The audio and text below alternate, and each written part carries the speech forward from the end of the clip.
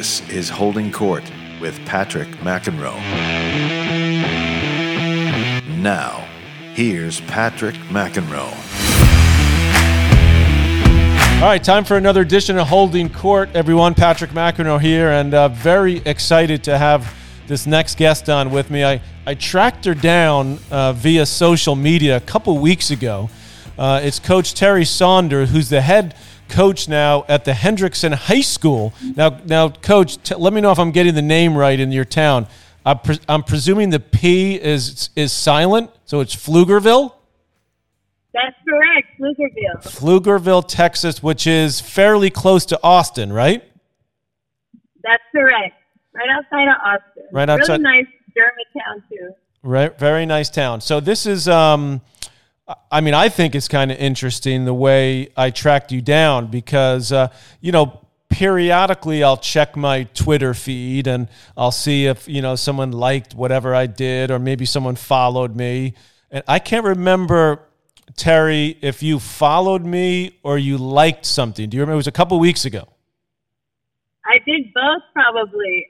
You did both. And I remember I saw this, because you sort of go through it sometimes. And sometimes if it's during the U.S. Open or Wimbledon, a lot of people respond to my comments. So I don't see it as much. But at this time, it happened to be, a little bit of a quiet time. So there's only like 3 or 4 people that, come up on the timeline. So I saw this unbelievably happy, smiling face.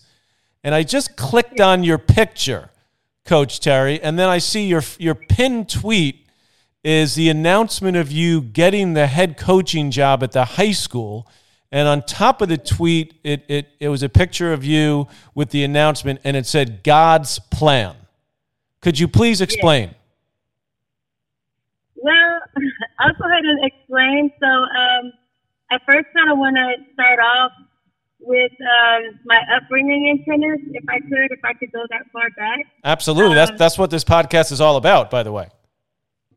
Okay, great.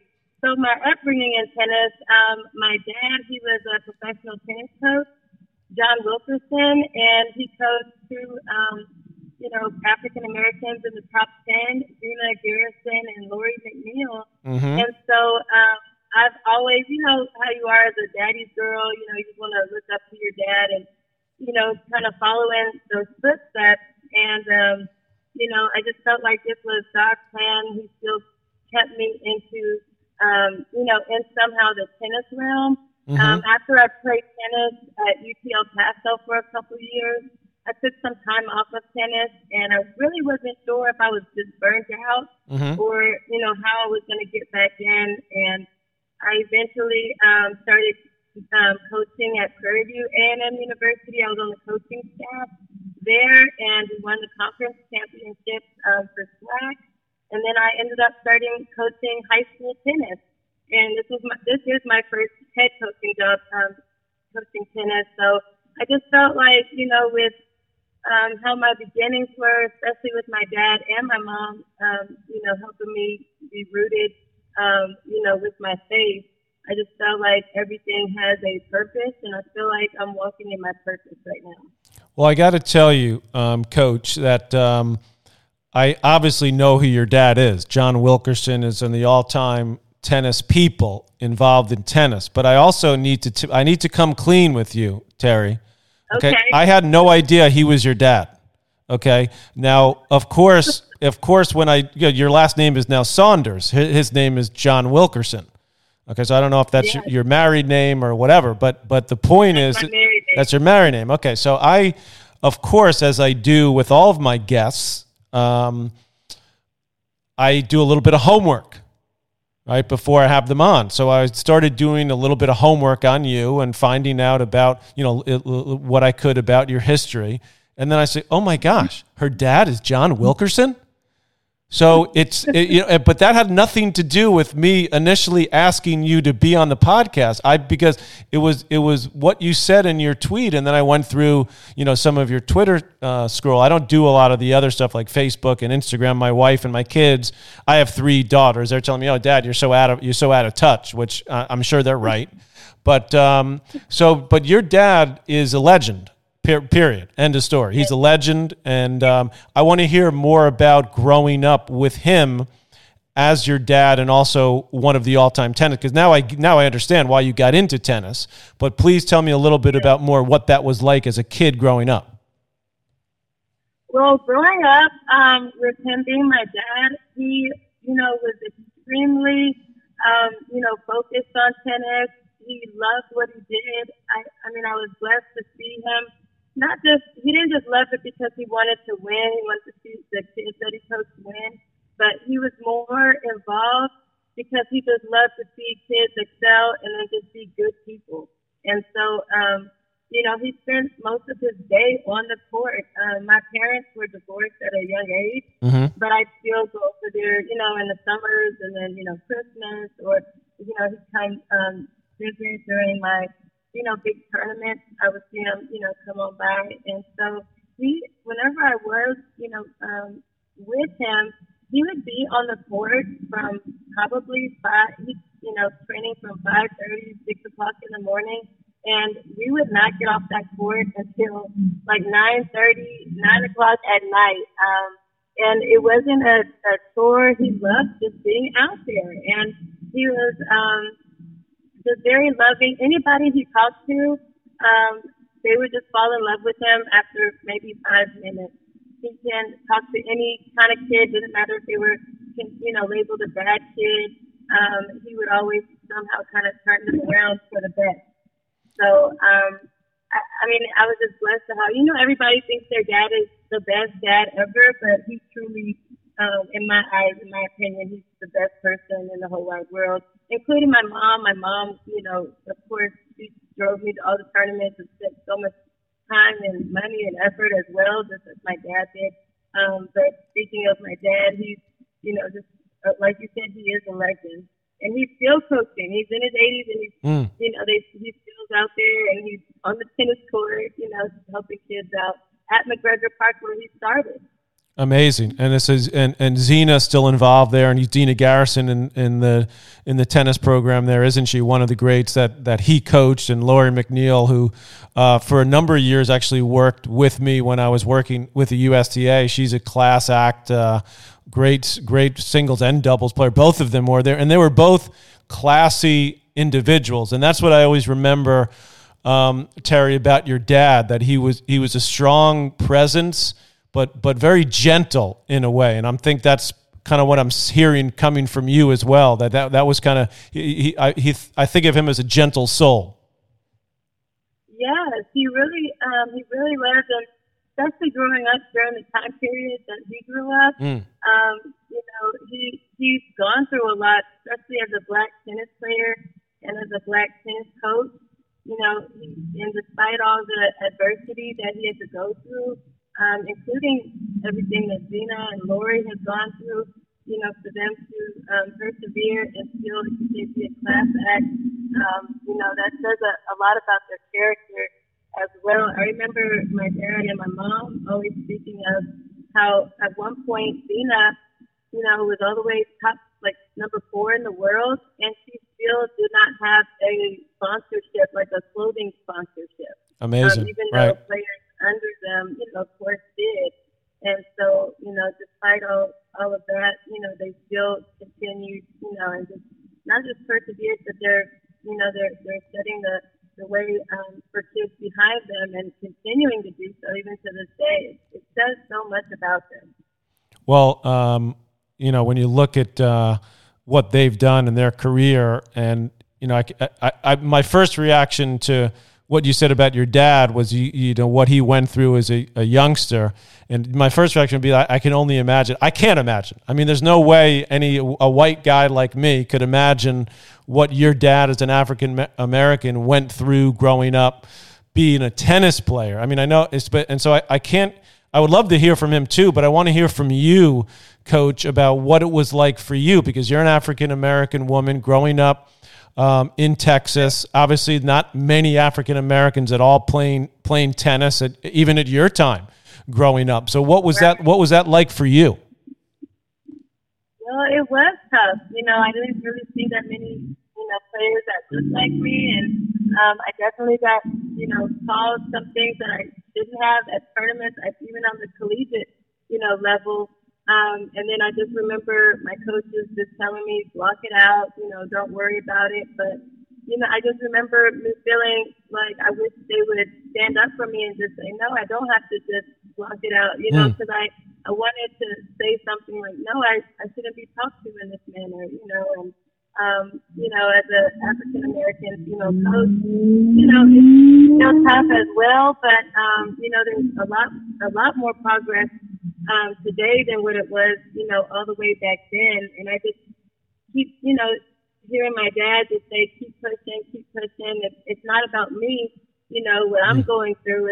It's about the ones behind me so they can see, if I'm successful, they'll know that they can be successful as well. And so, I remember my very first, big tournament. It wasn't one of my first big tournaments. I remember being in the finals at a tournament at John Newsom's, and when I was in the finals, my dad saw the line judge, and he was like, "Oh my goodness, this is the same racist line judge, that was, being a line judge when Zena and Lori were, in the USTA, juniors." Right. And so, sure enough, everything was going okay, and I ended up winning the match. We shook hands, me and my opponent shook hands. I'm 12 years old, and I, report the score, get the trophy. As I'm walking to my car, they call me back, and that line judge said that the match wasn't over. I had called the ball out, and it really was in something, to where he said I had to come back on the court, and I was. You gotta be kidding me. I mean, you literally had the trophy, and you're in the parking lot, and they said you had to come back, and unbelievable. Patrick, not only that, the parents took pictures with me and the girl after the match. We're 12, you take pictures together. Of course, you always got to get the pictures with the trophy, whether you runner up or you won it, right? Yes, and so he made us go back on that tennis court, and I was just distraught. And I ended up losing that set. We had to go into a third set, and I remember, that's when you can have 10 minutes to talk to your coach and your parents. Kind of regroup, right? You had to regroup. And my dad said, you can't fold. He said, you're not just representing yourself right now. He's like, you're representing, all the black tennis players that came before you and that's going to come after you. He said, you hold your head up and you just play your game. And I ended up winning. I don't think I dropped the game. And ever since he had that talk, it just kind of stuck with me. Everything that I do, whether it's on the court or off the court, I'm not just going to be representing myself. I'm representing, my culture. I'm representing, my people. And I'm just so thankful that I had such a good upbringing with a good family.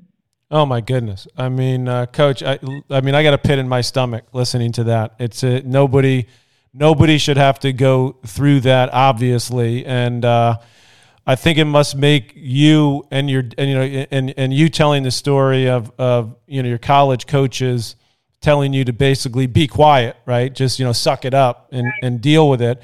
So I would think that you and your dad must be proud, happy, whatever the word may be. You tell me of what's gone on, particularly this summer in the country, with at least people speaking out a lot more. Yes, and I could not. This is such a proud moment, and I have a lot of friends, that are Republican, Democrat, and I have respect for everyone, and they know that. And unfortunately, the message with Black Lives Matter kind of gets drowned with some retorts of the organization just being negative and some other things I just want everyone to know and they should know this, but I'm not sure what the reason is for them not understanding it, but we just need to all be honest with ourselves and just say Black lives do need to matter to everyone, not just the majority. Like it should matter to everyone, and we should be treated the same. And if we're not, clearly it's not, clearly there's some sort of systemic racism and prejudices that are happening. And so we do need to speak out about it. so things can get better. And I'm just thankful for those that, Coco, and I'm thankful for Naomi and Tanda. She's wonderful as well. And, everybody's still, speaking out about it. And it warms my heart for sure. Yeah, and there's so many great role models coming back in our world, meaning in the tennis world, from this. But so it is great to see them speaking out, doing it in an appropriate manner. Absolutely. Yeah, and I think to listen to your story is amazing. It actually reminded me, which is not nearly as brutal, but I'm going to tell you this story, if you don't mind, Coach, real quick, because it's not a racist story, but it's a tennis related story. And my brother John, okay, when he was still a teenager, before he broke through at Wimbledon and made the semifinals, the year before that, I think he was 16 or 17, he was in the U.S. Open qualifying, okay, in the last round of qualifying, match point. And they had moved, the tournament was being played as actually like an indoor courts because of rain. There was a local USTA official who shall remain nameless, okay, as yours shall, and had a little thing apparently against my brother, not because of the color of his skin, by the way, but just, maybe because he was acting up a little bit at times, right? So anyway, he had match point, and there was an umpire in the chair, and they said game, set, match, McEnroe. And his opponent questioned the call. I think he'd hit a passing shot, and my brother, of course, is at the net, and it had gone out. It was clearly out. Umpire says game, set, match, McEnroe. So the other guy starts complaining. So in the course of his complaining, this official who was far away, maybe watching from, we have these indoor courts in New York from above, overrules the call. Oh my goodness. Okay, so long story short, as I said, to me, it's not nearly as devastating from a human standpoint as what happened to you, especially at 12 years old. Okay, but this was arguably, except for my brother's loss to Lendl in the French Open final, probably the loss that hurt, because, for a 16-year-old to qualify in the U.S. Open, in our hometown, and the lesson he learned, and my dad would tell him and then tell me as I got a little bit older, when they say game, set, match, you pick up your rackets and you're gone. And and so it reminded me, that's actually what you did. Of course, the 12 and under is a little different in somewhere in Texas in the U.S. Open, but I mean that story, you don't know how long, Teri, for how many years that would come up in my household, in my family growing up. I can only imagine. That's huge. That is huge. And shame on that person, and shame on the, I don't see how they could even do that at that level. 12 is one thing, but when you're on that level, goodness. Anyway, I want to get back to you, and you mentioned something to me that, because I looked at your college career, you played at UTEP. I think you played number 1 or 2 at a time. I was going through you said you were there a couple of years, but then you said something that caught my attention. You kind of walked away for a couple of years. So tell me what that was about and what eventually brought you back to tennis. Well, I was playing at UTEP my freshman year.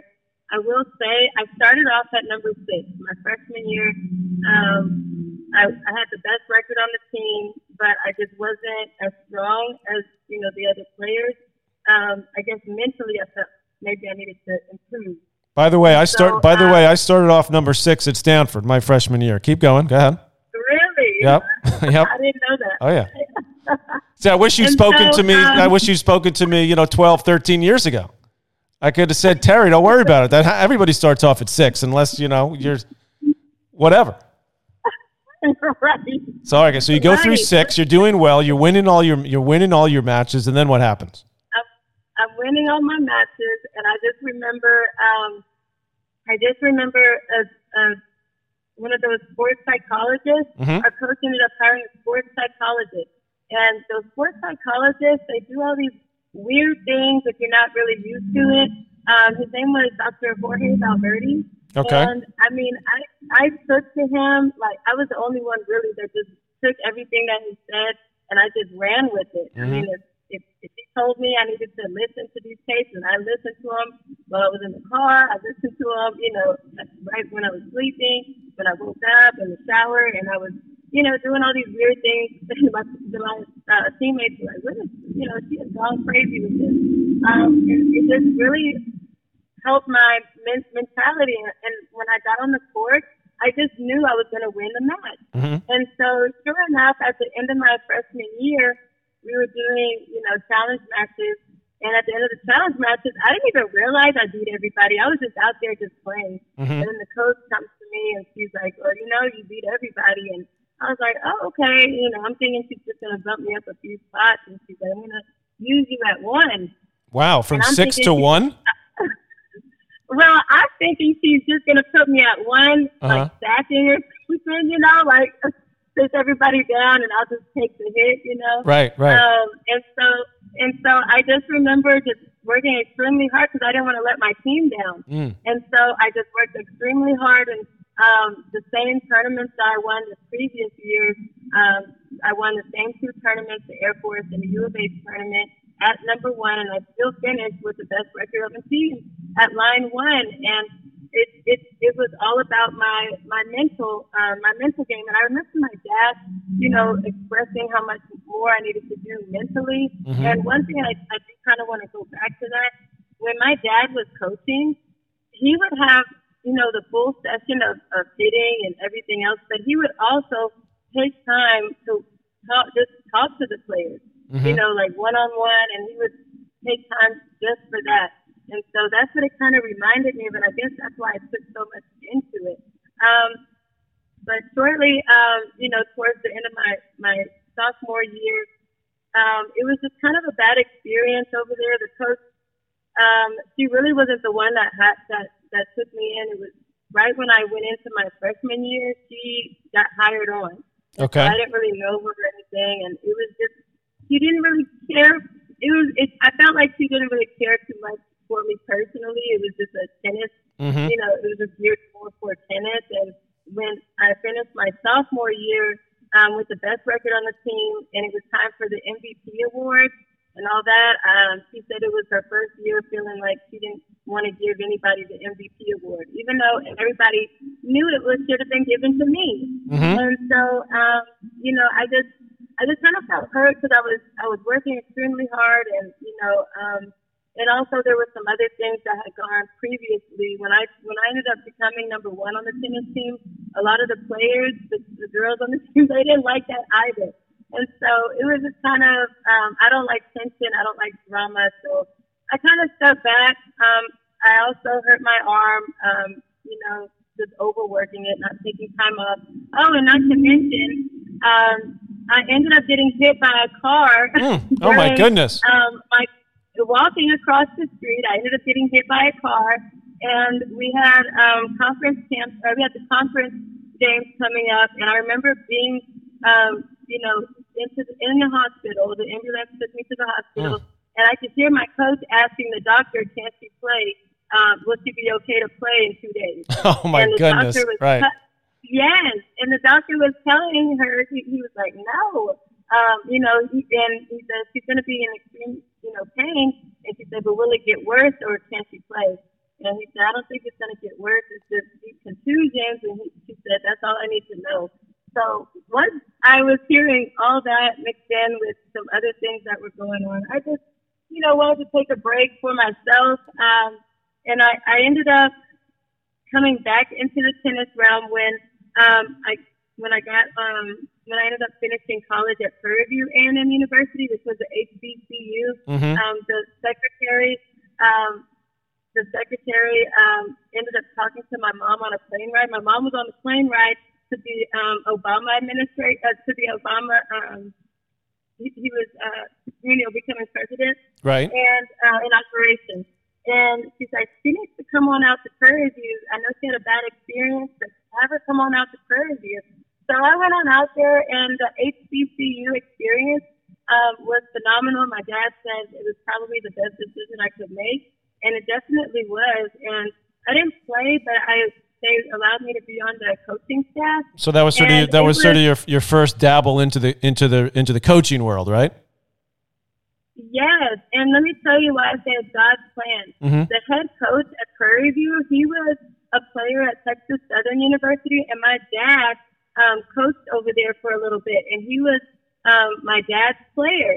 And so it was like everything was just coming together, and for him to allow me to, coach the boys and the girls along with him, it meant everything to me. And I'm like I said, everything just happened, the way it's supposed to happen. And after I coached at Prairie View, like I said, we won the SWAC conference championship. And my little cousin was on the team at that same time. Trent, he was on the team, and it was just a really good feeling. My dad's brother, matter of fact, he was a big time athlete as well. And I don't know if that many people know, but he got signed on to Green Bay. And so Gentris Hornsby, he was a phenomenal athlete at Prairie View as well. So Prairie View is like it's a family. All my family, has been there. Our family's still there. So it was just a good feeling to be, back home, really. Well, now I understand what I understand a little deeper what God's plan means. So let me ask you about the here and the now, because you're a mom, you're a history teacher, you're a wife, you're the coach of the tennis team, and I know you're right in the middle of your season right now, right? Don't you have the districts coming up? Yes, well, we just got done with districts, and my team did phenomenal. Now, Hendrickson, usually when you hear of Hendrickson High School, they were the ones that, would get beat. I don't even think they played districts. I'm not sure when they played, districts, because they just didn't have enough players to make the varsity. And so this year, when I got hired on, my first immediate thing, my coordinator, Coach Sierra, she was like, you need to try to get some players on. So, I was pulling anybody and everybody in the hallway. I was like, you want to play tennis? Come on, fun. Right. And so I pulled I put 3 players on my varsity that never played tennis, never touched the ball. Right. But we had about 2 months to get them ready for the district tournament, And, they did phenomenal. Not only our main goal was just to make it to playoffs, which is what we did, but we went 9-10 with a team that was competing for first place in district. So we lost by 1 match. It was one of my kids was in a tiebreaker and a couple of points. We were up. I think he was up like 7-5, and it just didn't turn out his way. But just for us, getting into the playoffs means everything, and I can't even take all the credit, Patrick. Like I said, my administration at the school, they are phenomenal. From the principal, from the AD, from, our coordinator, from the parents, everybody, and especially the team, they have been putting in work. And at first, it was tough because, the previous years, they only had to practice 2 days out the week after school. And then here comes me, this crazy coach, making them practice every day. Every day, right? You'll have them up at 5:30 in the morning before long, right? Absolutely. They're getting ready for that. Unbelievable. That's great. Yeah, but for them to just take it in and for them to be, to go ahead and trust me, with all the different, ways of coaching that I've been doing compared to what they were used to, I'm really, grateful for that. Well, Coach Teri Saunders, this has been absolutely riveting stuff. And, I tell my guests I'm going to keep them only 20 to 25 minutes, because I found out that, people like to listen for that. But, of course, we've already gone for 30 minutes, and it's been like nothing, okay? Oh, yeah. And I'm on with Martina Navratilova, Yvonne Lendl, Chris Everett. And, it's like, Here we go, in and out. But now it's just amazing, your story. And please keep preaching the gospel of what you do. And I know it's a lot more than just hitting that tennis ball, isn't it? Yes, it is. It's so much more than hitting that tennis ball. And if I could just say one more thing, I know we've gone over it, but tennis is a lot different than any other sport. It really tells you a lot about yourself. You know what I mean? And and you're the only one out there. You're under all this pressure. And you can't substitute nobody in and out. Like, you have to be able to make it all the way through. And it tells you if you can handle that pressure. And if you can handle the pressure, with all those people watching you playing that third set tiebreaker, you can, know that you can gain that confidence to handle anything that's giving you pressure or adversity in the real world. And so I'm grateful for tennis. I hope more people join in with high school tennis. It's really great to just see the kids, prospering. So it's good. It's really good. Well, thankfully I'm recording this, and I'm going to record those words of inspiration because, not only am I a tennis person my whole life, but I've also become a tennis parent too. So going through a little bit with my own daughter, what you went through with your dad. And I've learned a lot listening to you, and it's hard.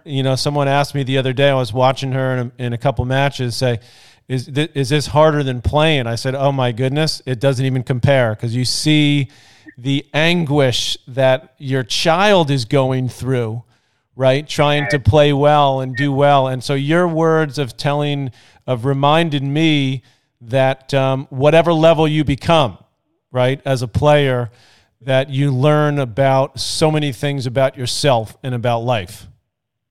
Yes, it's all correlated together. And, man, I am so thankful.